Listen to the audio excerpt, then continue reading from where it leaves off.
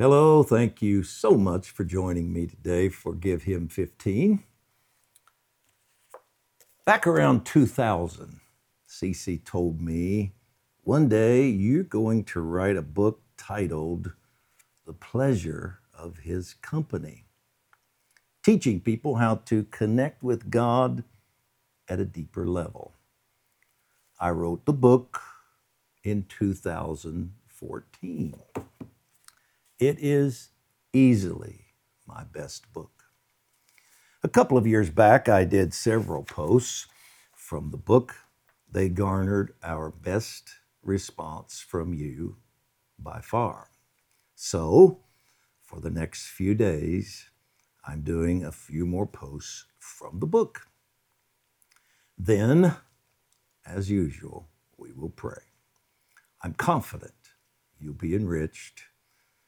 The title of today's is The Seeker. Elevators are convenient and sometimes awkward. Who in their right mind likes being in an elevator with people they don't know? The longer the ride, the louder the silence. A few months ago, I was trapped in the back of one of those torture chambers in the airport of one of the vacation capitals of the world, Orlando, Florida. There were only about 100 people on this elevator. Who hasn't heard of Disney World, Epcot, and other hot spots there? Based on the lines at these tourist attractions, every person in the world has been there. Consequently, the airport is crowded and hectic. When the elevator stopped at my floor and the door opened, no one moved. After a couple of seconds, thinking no one else was getting off at this level, I spoke up rather urgently from the back. "Excuse me, I need to get off here." You'd have thought I asked for everyone's phone number.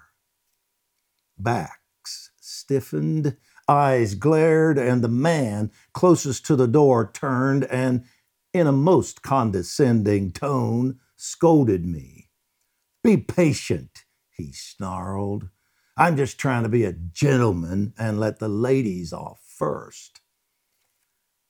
After we all exited, one of the ladies with him turned to me and rather snootily decided to become my counselor. "You need a vacation, sir. We are in Orlando. Why don't you take a few days off and chill?" I was tired.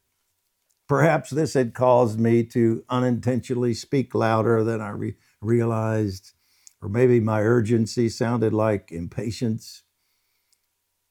What did I do? Being the gentleman that I am, I took it on the chin and calmly moved on, with my blood pressure elevated and my inner thoughts explaining to them what idiots they were. And being the spiritual giant that I am, within a few short weeks, I had forgiven them and moved on. Doesn't take me long. Most of us dislike being misunderstood and misjudged, especially on an elevator. I don't think God likes it either, and He is, without doubt, the most misunderstood person in existence. Perceived as distant, He is often ignored. Considered judgmental and legalistic, He is thought by some to be intimidating and one to steer clear of, and mistakenly thought of by His children as one who likes hearing how great He is praised. I had you, and then I lost you. Before you throw away the book, if you have one, and if not, maybe you'll get one. Before you throw away the book, hear me out. Obviously, praising and worshiping God is good and appropriate. It's our reason for doing so that needs some tweaking. Yahweh is not narcissistic, needing to be told how wonderful he is in order to satisfy an inflated ego. Nor is he insecure, needing to be reassured that he really is awesome. He doesn't show off. Praise doesn't stimulate some macho corner of his heart, motivating him to action in order to demonstrate his power. And he can't be bought. Our worship doesn't cause him to reward us with his presence simply because we made him feel good. We, in the body of Christ, have some wrong ideas about praise and worship. Frankly, God neither needs nor desires to be told how great, unique, powerful, or loving he is. He does, however, seek worshipers. Not worship, worshipers. The difference is huge, immeasurably so. We are the worship. God longs for the singer, not the song. Our hearts are what transforms singing into worship, not the words and music. God would rather have a love-filled glance from our eyes than a song parroted from our lips. We can, in fact, worship without even opening our mouths. I'm not downplaying the incredible power and importance of music and singing. I'm simply pointing out what makes them worship. When my kids were young and anxiously waited for Daddy to come home from work, they didn't meet me at the door with a song. They jumped into my arms, gave me a big hug. When God created us, he made kids, not a choir, family members, not church members. He's into love, not liturgy. Too often we make worship simply a segment of a service rather than a time to connect with God. Sadly, I doubt if most church attendees understand or have even heard that he is a lover as well as the Lord. And it wasn't his lording nature that prompted him to create us. He could have made a few billion more angels had that been his desire. It was his loving nature. God is a father at heart. Jesus, who came to earth to show us what God is truly like, gave a great glimpse of Abba's loving and relational heart through an encounter with a rather loose-living woman. Looking for love in all the wrong places, this 5-time divorced, currently shacked up societal outcast was about to meet a man who wanted her heart, not her body. Christ told her he knew her lifestyle, yet his actions proved he wasn't condemning her. He had assured her he could satisfy her thirsty heart by placing a well of salvation in her. Then he went to the heart of the matter, relationship. He shifted the concept of worship from the place to the person, which was a radical paradigm shift in her day. I'm sure she had never thought about this, and certainly not that God was actually seeking worshipers. He'd like you to be one, was the obvious invitation.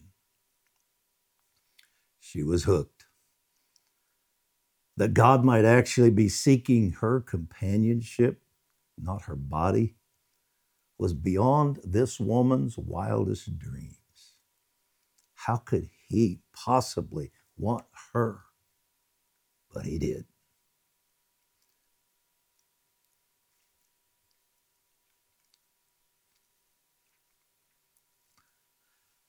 He did. In one moment, her shame was broken and joy filled her heart. It feels good to be wanted for the right reasons. This new worshiper was so excited, she ran and told her village about Jesus, and ultimately the entire community believed on him. Jesus was too excited to eat. When the disciples returned, they were amazed that he was speaking to this immoral woman. Jesus was impervious to their shock, completely unconcerned about his reputation. His excitement about transforming lives and reestablishing heart connections with his lost family was far greater than any concern over his reputation. On one occasion, Christ actually allowed a prostitute to enter a person's home and during the meal bathe his feet with her tears. Awkward, but not to him. He was on a search for hungry hearts with which to connect, and their pasts weren't an issue with him. Christ is still seeking heart connections today. If the God you've been introduced to is distant, uncaring, stoic, or enamored with himself, you've been duped by religion. The real God is passionate, caring, a lover of people, and a seeker of companionship. Yours. While others seek his help, why don't you seek his heart? Make his day by giving him the pleasure of some company. And let's pray. Father, thank you for sending Jesus, who shattered false ideologies regarding your nature. We are grateful that you, the God of the universe, lovingly long for our companionship. You desire our hearts, not religious activities. We're sorry we have at times replaced you with religion. What an amazing Father and friend you are. We desire intimacy with you. We want to see your face, connect with your heart. And Jesus, you're always going out of your way to love the lonely, the hurting, the confused. You truly are the seeker. You love all people and nations.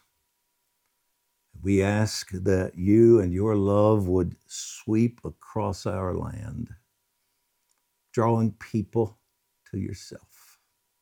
We pray for a worldwide move of your Spirit to be released, supernaturally drawing people to yourself. Give them dreams, angelic visitations, divine appointments. Let this outpouring be profound. And today, I pray for all who read and or listen to this post. May they seek you, and in the quiet place, find you and the pleasure of your company. Give them a big drink from the river of life flowing from the well within. We ask for these things in the holy name of Jesus. Amen. And our decree today, the coming move of God will be marked by passion. God's passion for us and ours for Him. The mask of religion will be pulled off, unveiling Him to humankind. Amen. Amen. Thank you so much for joining me today. I hope you've been blessed. Again, today's post was taken from The Pleasure of His Company, published by Baker Books. You can find it on our website or at Amazon. 30 easy read chapters to draw you closer to Him. Thanks again. See you tomorrow.